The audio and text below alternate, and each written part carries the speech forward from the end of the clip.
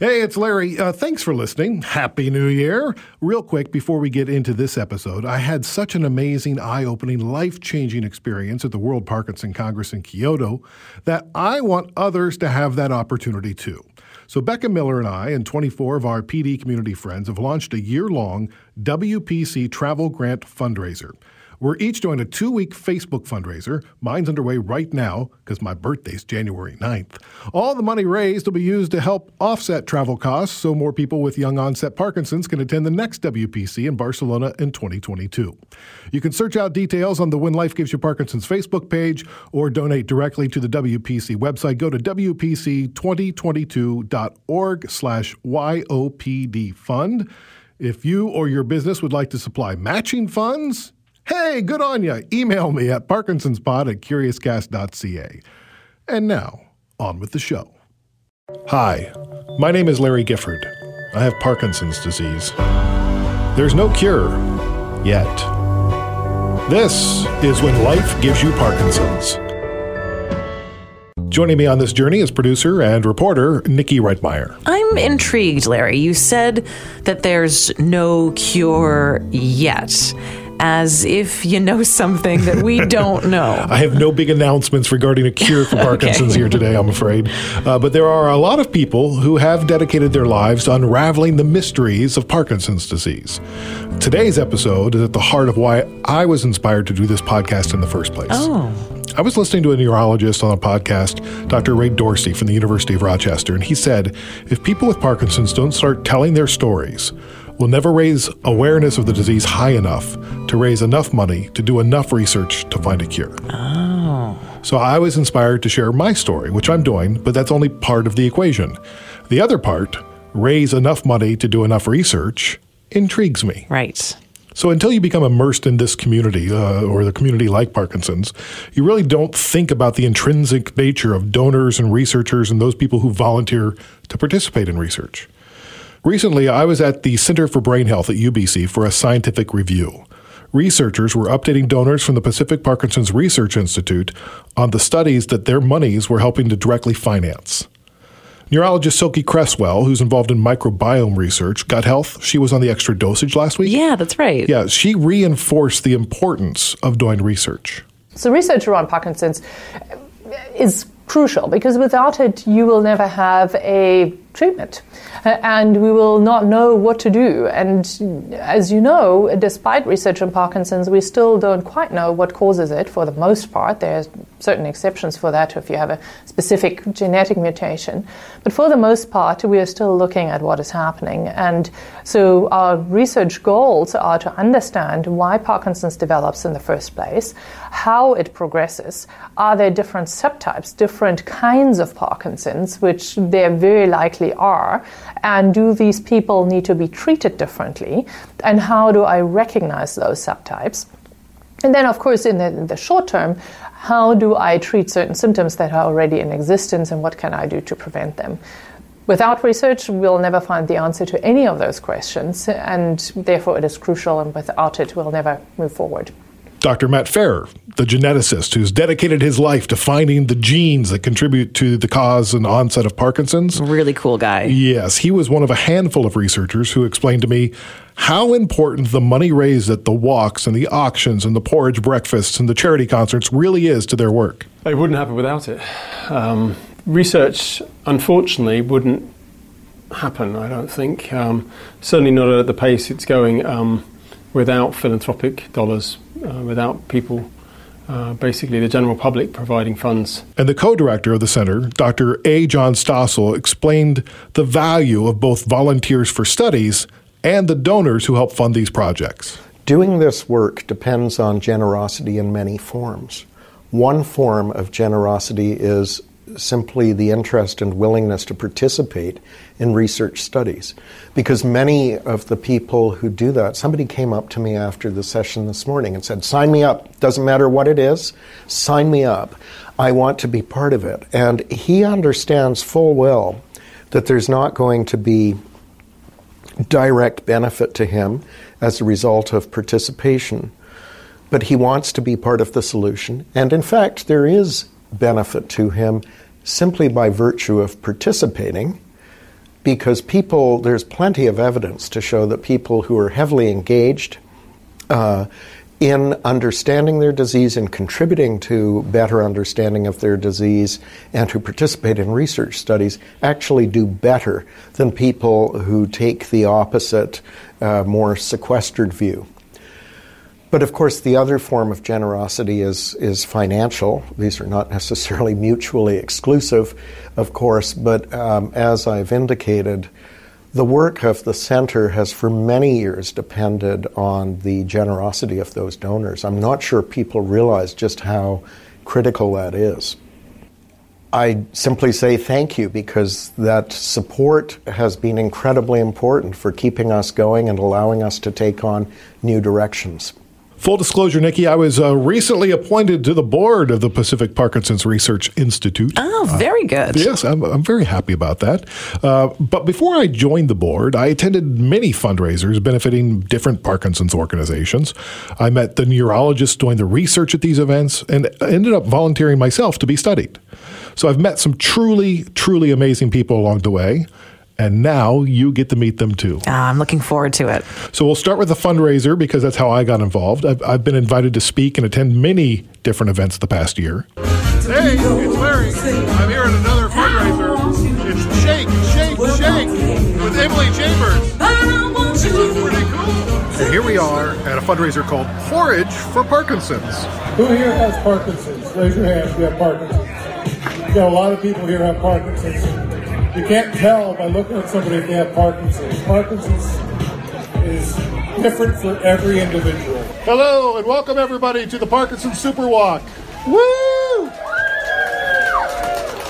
What an exciting day, a beautiful day, right? You're going to meet a lot of people here tonight who have Parkinson's, who are losing their voice quickly.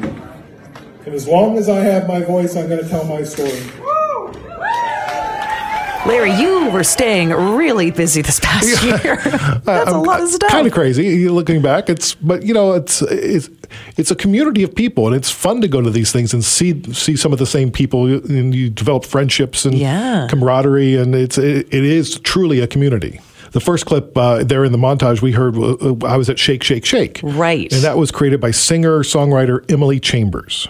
We introduced her in the first episode. That's right. I remember her dad has Parkinson's. Right. And Emily and her sister throw a benefit concert each year. People want to do something for family and friends who have Parkinson's, and there's not a lot you can do, really.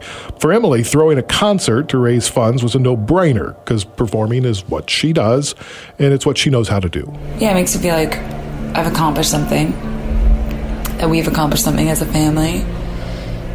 And I think it sets like an awareness to people that there's more out there than just cancer, and that there are people that are only an arm's length away from us that are dealing with these diseases, and how cool that we can give back in a fun way.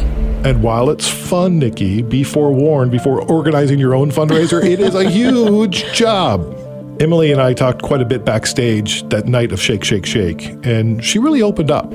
In the last sort of couple years, cognitively, it's gotten a little bit more hard. Like, he gets very confused, and he wants to participate in the conversation, but sometimes what he's saying like doesn't make all that much sense, and we all like try and help him. It's also really hard to get a word in around like me and my sister and my mom edgewise, so we all get really quiet when he talks and tries to listen, and that probably makes him feel pressured. But he's still there. Like, Dad will say hilarious things every once in a while off the cuff, and you're like, oh, there he is. But he's fading. How does that make you feel? It's really hard, especially because I just moved away to Nashville, and seeing him and my mom, it's really hard. Yeah, for sure. My mom is like, just seeing my mom as such a young, whatever I want to say she's like 50 something, but I think she's like 63. But she's so young. She's so young-hearted, and she's so vivacious, and it's hard to see her, be so worried and like have to take care of, and see like she lost her brother Dick to dementia, and she kind of watched him fade away, and that's kind of what she feels like is going on with her partner. Like, they've been married for 43 years. so that no one's going anywhere. They know each other inside out. But yeah, it's definitely emotional, and I feel guilty for not being here, and it's just stuff that you gotta compartmentalize and talk about, and I'm not gonna not live my life, and they're not gonna not live their lives, and that's kind of scary to hear. Yeah, because you don't want to think about the future, and but when you hear stories about how people are fading, you're like, I don't want to fade. Yeah, you don't want to think about yourself in their shoes, in that position. No, and Parkinson's is different for everyone I know, but it's hard not to look at the people who've had it for a while and begin to think about, is that going to be what I'm going to be like? Yeah, and will your son have a similar story then to Emily's? Right, and I shared these thoughts with Emily that it leads me to worry about my family.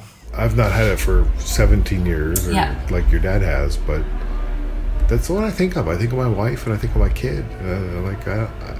I feel bad because I don't know what the future holds for me. Yeah. So I don't know what the future holds for them, and I don't want to hold them back. Yeah, I think that you just gotta shut up. And I think my biggest thing is that I wish my dad did more for his health. I wish that he does everything that he can, especially at this stage.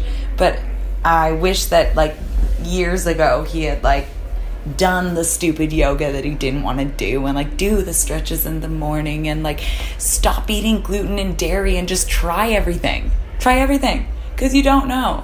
And I think he very much was this is what's gonna happen, and I'm gonna live my best life the way that I know how to, and try and introduce my dad into what if we cut bread out? He's no, that's my one love. I just bid on a year's worth of bread out there. Cobs, that's a good one. But for somebody that I research health, especially it's the gut matters. The gut is I think it's your first brain, but they say it's your second brain. But I would like to see him have done more. Not saying that he doesn't do everything that he can, but as I would like to see, and I'm sure your family would just like to see, try every avenue. Because as much as we still don't know about it, there are lots of trials. There's lots of things, that we can try. And my dad, actually, he donates himself, he offers himself to UBC testing every year. And so, there's, hopefully we always hope that things come out of that, and, he used his body for science for sure. But yeah, it's frustrating for my mom to be you say that you feel better when you stretch in the morning, but you literally won't stretch in the morning unless I'm stretching beside you, and I can only do so much. But then she also understands that there are some mornings that he's if I stretch, I might not be able to do anything else today. So, it's a give and take. But I don't think his mind was there 15 years ago that he was this might get here and I should maybe try this, and so I hold nothing against him, but as advice to you, I would try every diet, I would try everything that makes you feel better, because you don't have to just like Tanya said, we have been diagnosed, it's not a death sentence, No. There are people that are living totally different lives with the same diseases. And another thing to remember is that Parkinson's is such a different beast for everybody. My dad's experience might be nothing towards yours. That makes sense. I imagine that there is so many different emotions that a person with Parkinson's goes through, including emotions of guilt. Oh, for sure. Yeah. I think, even people with Parkinson's are what did I do to bring this upon myself? Right. That's when you go see the counselor. Yeah, that nice self-destructive train of thought that's not helpful whatsoever. Yes, of course. I also want to introduce you to Michael Chung. He's 28 years old. His dad has Parkinson's. He was 45 when he was diagnosed, and Michael was 11 years old. Remember, I was 45 when I was diagnosed, and my son Henry was just 8 years old. Oh, interesting. So you must have felt that his story reflected your own in some ways. Well, yeah, it's kind of similar. It's so I wonder what advice he would have for my son. And, you sort of start talking like that. Michael's parents chose not to tell him about the diagnosis for several years. Interesting. Which is a choice. Yeah, sure, yeah. They didn't discuss it in the home, and they didn't share it with others. I'm an only child. I grew up next to my cousin who's a year older than me, and we've lived next to each other basically our whole lives, and he's an only child as well, so I see him as basically my bigger brother. or my older brother. But I've never once spoke to anybody about this. You didn't even speak to him about it? No, nobody. Because for me, every time I spoke about it, it made me very uncomfortable to talk about it. So it was something that I tried to just, I didn't try to hide or ignore. I just tried to focus on the positives more so than to, like, I always find that if I try to talk to somebody about about it, like, there's no cure for it. There's no cure for the disease. So it's not like if the more people I talk to, eventually somebody will be like, oh, have you tried this? Right? Have you tried honey or whatever? So I just realized at that point I was fine with it. With myself, I was fine. I was frustrated, but there was really nothing I could do. So I didn't see there being a positive to talking to anybody about it. Last year, Michael launched a website to help raise funds for Parkinson's called teaparky.com. It's an online business. So teaparky.com, TEAPARKY.com. And I sell loose leaf tea and matcha, as well as apparel, t-shirts and hoodies and tank tops that have the hashtag BeatParky on it. So BeatParky. So essentially, I just created that hashtag BeatParky as a way to raise awareness and money with the mantra to essentially one day defeat Parkinson's disease by finding a cure or finding a way to be able to live your full entire life with it. Maybe even more importantly, he wrote and shared his family's Parkinson's story finally on teaparky.com. It felt relief, actually. It felt like I was taking something off my shoulder, a weight off my shoulder that I've been trying to hide for the longest time. But there was also nervousness in that I knew eventually I had to post this and I didn't know how other people would take it. But I mean, it was basically the best thing I've ever done. Why? Why? Because of all the good it's done, actually. The amount of people that have come by and talked about and shared their own story and said that they've wanted to do something they've got a family member, or they've got a close personal friend or somebody that they knew their grandmother passed away from, whether it be cancer or has some type of specific illness or disease, and they want to do the same thing. And then they share their story with me, and then you realize it's very freeing to share your story, and you realize everybody deals with something too, and how you basically tackle it determines how you live your life. So that's why it was very freeing for me, and that's why I was very thankful to tell my story. It's changed the trajectory of my life and kind of where my life is going. How'd your dad react? So I never actually discussed this with my dad before I did it. I just figured I'm going to regret this for the rest of my life if I don't do it, at least while he's still alive and able to see what's going to come of it. But he's been very supportive. He didn't have much to say. He was very proud, and he was just very supportive. So, Nikki, fundraising can be cathartic. Yeah. It can be healing, energizing, in addition to being helpful in the hunt for a Parkinson's cure. The first fundraiser I went to was Porridge for Parkinson's. As you might expect, this was a breakfast event. I guessed it was breakfast, yes. Porridge. Right? They served porridge. Yeah. And there was all sorts of accoutrement. There was, you get the brown sugar, and you've got the nuts, and there was some bourbon. Can we talk about your use of the term accoutrement for a second? Very impressive. Thank you. It was a beautiful sunny day in the backyard of a beautiful home in West Vancouver. And this is actually where I first met Dr. Ferrer, the gene hunter. So I tried to chat up his researchers, Emil and Jesse. We're looking at one of our latest gene discoveries in Parkinson's disease.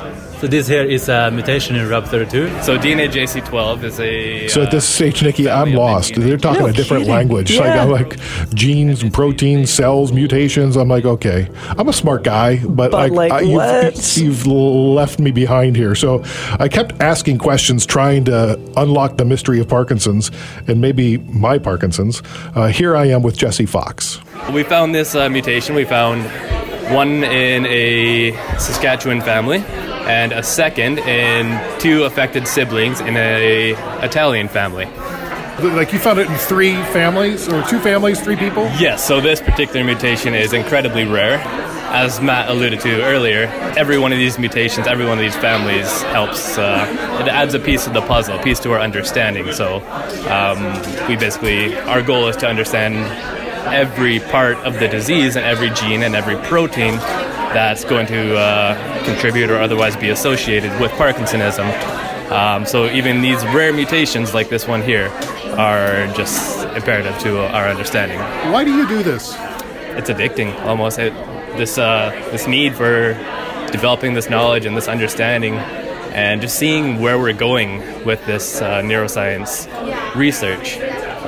This is, in my opinion, probably biased, but one of the most exciting avenues of any scientific research. I feel like we're going to make the most progress, most leaps forward here, and so I want to be at the forefront of it. What does it do for you at an event like this where you get to meet people with Parkinson's, the people that you're trying to help? It opens my eyes to everything. Obviously, as researchers, they kind of keep us behind glass doors, right? Keep us locked up. So, no, it's great to be able to talk to people. And obviously, almost every single person who's either has an affected friend, family member, or who is affected is extremely grateful for the work that we do. So it's just so rewarding to be able to talk to people and show them my work and show them our work collectively as a team and say, you know, we're at the forefront doing this. We want to understand it better, and ultimately we want to cure it, right? Everybody says it. We want to cure it. We want to cure it. We want to cure it. Yep. How realistic is that in the next 10, 20, 30, 40, 50 years? It's a hard question to answer, really. Is it going to get cured in my lifetime, or am I got this forever? Yeah, it's not out of the question to think that particular mutations, particular avenues of this disease could be cured and will be cured. Matt was talking about the synuclein drugs are already in stage 2. I don't think the LRRK2 are far behind. So, yes, for the particular personalized medicine route, I think there will be cures. So you almost, it's not curing Parkinson's, it's curing everyone's individual Parkinson's. I think that's probably pretty safe to say, yeah. So I don't know if there's going to be a global there's not one cure, right? one pill that we can all take and it's going to affect us the same. So far, no. And if there is, that's definitely what we're going to work towards. But that's why finding. we need research, right? That is, yes. We need to understand what's common, what's connected between all these individual and seemingly so different cases. Okay, Larry, I get it now. It is amazing how closely tied fundraising and research really is. You know, listening to those researchers actually sharing their results at a Parkinson's fundraiser to the people who are writing the checks, you know, that's really amazing. It's motivating. It is motivating, sure. Yeah. I mean, when you see that, you're like, oh, this does make a difference. Right. This is how my money is helping. And it doesn't end there. Several months later, I found myself actually in Dr. Farah's lab. Oh, interesting. So officially, he's the professor of medical genetics and molecular neuroscience at the Pacific Parkinson's Research Center at the University of British Columbia, which is a mouthful. How do you fit that on a business card? I've always been an optimist. Every day I wake up happy and optimistic, and every night I go to bed depressed. I often say that. But in the beginning, I thought it was... I just thought I was in a brave and bold and perhaps rather stupid adventure to try and find genes for Parkinson's disease, and thought that was totally, a lot of people told me I was totally naive to even bother trying. I should do something more useful instead. And then we found the first gene, and then we found the second and the third and the fourth. I've heard you say that Parkinson's and the search for the cure is one of the great mysteries of the world. Yes, it's. I think. Why so? Because, there's many reasons. Primarily because it's a sporadic condition. So people generally don't have an affected parent or relative with the same disease. And so therefore, many have said over many years, centuries actually, that the condition is sporadic. It's not heritable. There is no genetics in Parkinson's disease. Despite that, we've now identified probably in the order of around 70 genes for the condition, with mutations, differences if you like, from the reference, in those 70 genes in patients with Parkinson's. And that's a tremendous breakthrough because it's leading to advances in not just diagnosis and prognosis, so working out, basically knowing the information, we can work out or predict how the disease may evolve in somebody. Whether there'll be more cognitive problems or whether there will be less, that type of thing. But it also is leading to clinical trials, new clinical trials for the disease. So new medications that are directly targeted to the underlying molecular cause. And that's brilliant. That's brilliant. When will you know you're done? I don't think I'll ever be done. I think I'll be dead before I'm done. But it's a lot of work. So that sounds very negative. but it's not. The human genome was only sequenced in its entirety 17 years ago. Right? It's page 1 of Genesis. And we've got the rest of the book to go. Right? So it's an amazing journey of exploration at a molecular level to try and figure out what these genes are, how they influence disease, how they work together in concert and in a brain to make a brain function, and how when there's a mutation that process goes awry and causes Parkinson's disease, and then how to fix it. That's the most important, right? This is really painstakingly detailed work, Nikki. It's like a worldwide game of Where's Waldo, only it's Where's Parky? Is it fair to say that you're like the Indiana Jones of gene hunters? That's a very romantic way of putting it, but I think it's yes, probably so. And so, with each discovery, is it like winning the Super Bowl every time you find another gene? Well, the first one was really phenomenal, right? The first one was absolutely incredible. The second one it blew me away because of the frequency. We're talking tens, if not hundreds of thousands of patients with the same mutation. It's incredible. The third one, each one is amazing. Each one is amazing because each one unfolds, if you like, a story around human migration and populations around the world, and brings that to the fore, to the present day. And it's through the generosity of patients and families, and through their disease, and bringing them together, basically, to identify the single cause that in those particular patients. Larry, how did you end up visiting Dr. Farrer? So I volunteered to donate my DNA to his research. While I was there, I saw Jesse and Emil from the Porridge event. Right. And Dr. Farrer guided me through his office and down the hall and around the corners. Today is the day I'm going to donate my DNA to his research. Today, we're going to ask you for some body fluids, some mouthwash, so it's saliva, and we're going to take some of the cells from your cheek, so basically buccal cells from your cheek, and isolate DNA from them. This involves you basically just swilling some mouthwash around your mouth for 40 seconds, scraping your tongue against your teeth and against the side of your cheek, so you get some cells in there, spitting it back into the tube. That's it. We spin that material down, we extract out the DNA, the deoxyribonucleic acid, we shred it into 1 billion tiny fragments, and we sequence each of those fragments. And by sequencing, I mean we identify the precise order, if you like, of nucleotides. We take all that information and, using computers, align it to a reference human genome, and basically look for differences between your genome and the reference genome to try and identify one specific difference that may be causal for your disease. What do we think we might find out, or what's like is there anything I can learn from this to help me, or is this just helping the bigger cause, which is fine too?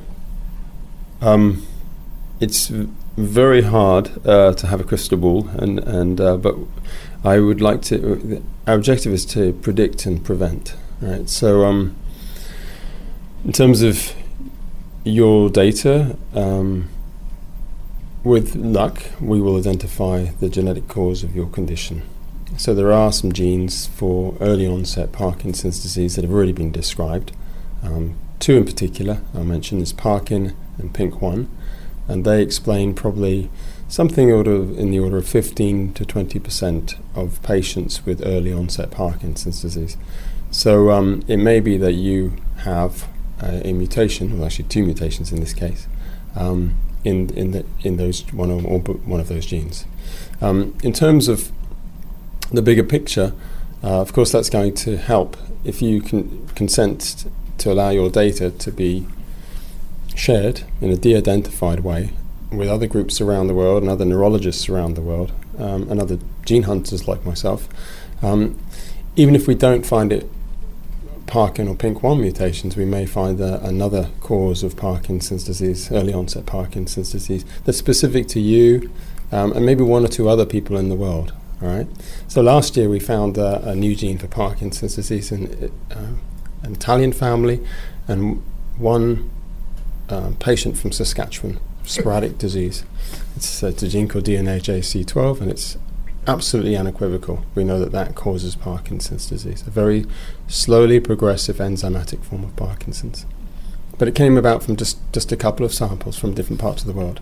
Okay, so, walk me through it. How are you feeling at this point? A little apprehensive, but I'm good. I'm game. I want to help. People have to volunteer for these things. Even if they get the money to do the study, if they don't have volunteers to be studied, what good's the money, right? So this is where people need to say, all right, I'll do it. Okay, so you're feeling, maybe slightly apprehensive, but ultimately brave and motivated. What happens next? Next, before the big rinse, he wanted to be sure I understood what I was doing. First of all, you're providing consent that you're allowing us to look at your genetic information, right? And that has implications not just for you, but also for other family members, because you inherited it, right? For your mum, for example, for your dad, perhaps. But so that's one thing that you might be concerned about, or for your children. You might be concerned about insurance and the future in terms of if we find something. You might be concerned about secondary findings or incidental findings. So we're going to look at your genome, and we're not looking for anything else other than for genes that may cause Parkinson's disease. But the genome has a lot of secrets, and they'll all be revealed. All right. So, for instance, you've probably heard of genes for breast cancer, or genes for different types of tumors and things like that. If we see something like that, we have an obligation medically to let you know about that, because there are, in certain circumstances, ways of mitigating those problems. Right. Screening, for example. Okay, so that is a lot to take in. How are you feeling? Well, so now it's like it's really like a 10-page packet of all these things that I'm signing off. I'm like, I'm just rinsing with mouthwash here, folks. Really, but it's all good. It's all good. Next, I fill out a survey about my family, my parents and sibling, birth years, death years, history of Parkinson's, none, extended family, ancestry. And the test itself was just really swishing scope for 40 seconds. And the hardest part was getting the plastic off the cap. So swirl around your mouth for 40 seconds. I'm going to time it. Okay. And now we wait. Oh, that must have been a strange feeling to sit there and wait to find out what these results are, to learn more about yourself on this molecular level. Well, yeah, and you think about it and you're like, oh, cool, I may find out if I have a genetic connection to Parkinson's. But then there's also that, what else are they going to find? Oh, of course. Because when you sign that form, they're like, well, if we find something else, we're going to tell you. And you're like, oh, do I want to know? Ignorance is sometimes bliss. So if you really don't want to know what's lurking around in your body, you probably wouldn't volunteer for a study like this, but there's probably other studies out there you might. In every episode of When Life Gives You Parkinson's, Larry takes a moment to talk to his wife, Rebecca. Hi. Is that how we're going to start today? We were sitting there with your mouth open, unable to form a word there for a minute. Yeah. I don't think that was the Parkinson's. I think you just didn't know what to say. This is a thick episode. It is. Can you imagine where we would be if folks like Dr. Farrer and his team weren't as curious and committed to what they're doing as they were, as they are? I mean, people told him not to do what he's doing. They told him it would be a waste of time. And it's not. Well, much like Indiana Jones. Right. Because they told him not to go and that he was silly to look for the artifacts where they were. He's forging ahead nonetheless and creating a whole new path of research and possibility for people with Parkinson's disease, but just understanding the nervous system and the genetic connection to that, and that's big. All the researchers that I've met, they genuinely are passionate about helping people with Parkinson's. You think that you're going to encounter this big brain, and what you really encounter is this really big heart. Mm-hmm. I don't know why that surprised me, but it really did. Mm-hmm. Every researcher, because I've met a few of them at Porch for Parkinson's and other things that we've gone to, are genuinely like that. Mm-hmm. And they're genuinely curious. Like, this is a mystery we solve, and when we solve it, we help lots of people. Isn't that awesome? And that positivity and passion, enthusiasm is very present in every team that I've encountered. And how awesome is it to just play a tiny role in that, sort of ecosystem of raising money and helping it get to the right researchers to do their projects, and then seeing the results of the research and how it applies to making people's lives better. I mean, it's really amazing. Well, and I think something that this episode brought home was how all of it is connected. So the community, the organizations that we benefit from, all the people that we've met, you're all kind of forging that path. You're all your own Indiana Jones, where you're, okay, well, how do we talk about this? How long can we talk about this? Right. What's the best way to raise funds? What's the best way to use the research? The best way to support the community? The best way to help this person right here? The best way to contribute and participate in support groups and exercise classes? How can we help all of that, and how does that help us feel better, and then also help society at large understand the disease better? Everybody can play a role, whether you have a lot of money or not. It doesn't matter. Because if you have money, great, we'll take it. That's what the fundraising's for. But you could be a volunteer at a fundraiser. And you can sign people up, give your time, or you can volunteer your body as part of the research. And if you don't have Parkinson's, you can be part of the control group. And if you can, there's so many things that people can do along the way, and so many people are needed to pull all these things off. Well, and I think that that's one way that you can have a measure of control over how this disease goes for you, in a way. What do we talk about is the biggest thing that we deal with related to the disease as a family? The uncertainty of it. Here's something where you see a cause and effect. Fundraising. You ask people for money. They give you money. You hand the money over to a researcher. That researcher is talking to you about what he's doing in a very open, revealing way. Here's what we know. Here's what we don't know. Here's how far we have to go. And you're the satisfaction of seeing that cause and effect, when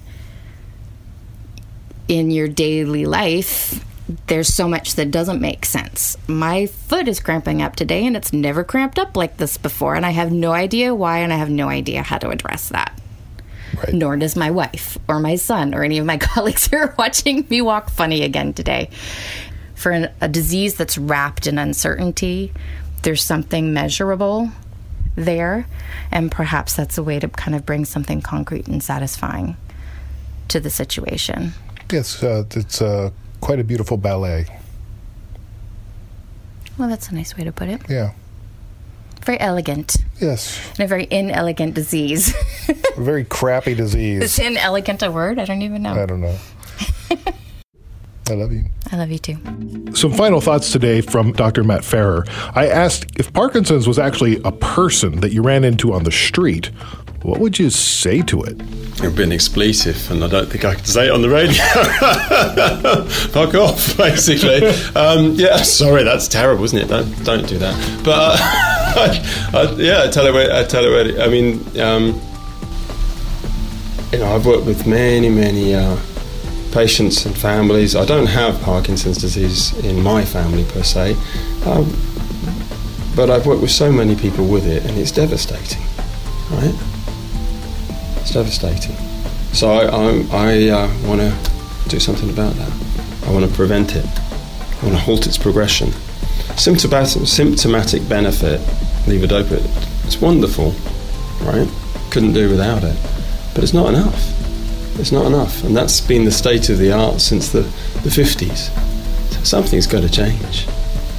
My hope is that we'll eradicate Parkinson's disease in the same way that we've managed to eradicate polio.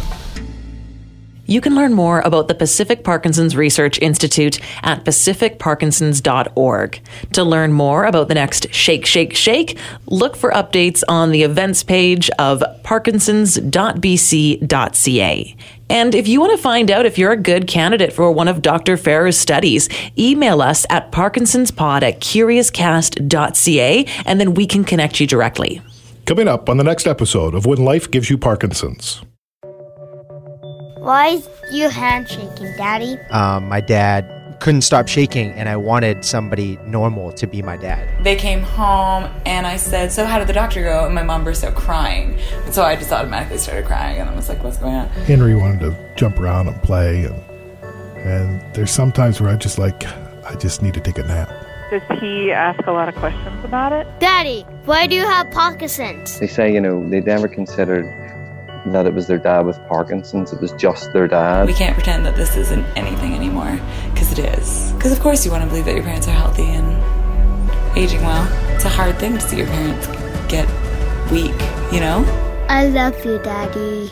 Thanks for listening. Take a moment to subscribe to this podcast, and you can do that on Apple Podcasts, Google Podcasts, wherever you're listening to this. And while you're there, give the show a rating and a review. Feel free to comment. Yeah, and if you're on Android, you can't rate it, you can't review it, but what you can do is you can share it with your friends. Tell people that you're listening.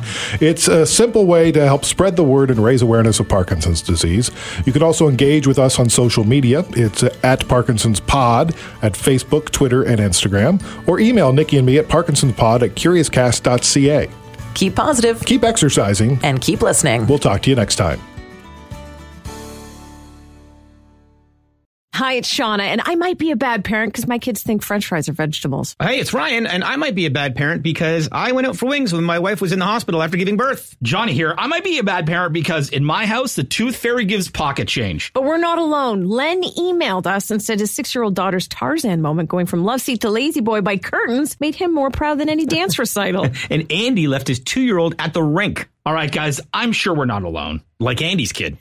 For stories and confessions like this, make sure you check out our podcast. It's called Bad Parents, and it's available wherever you get your podcasts. I left a glove at the rink.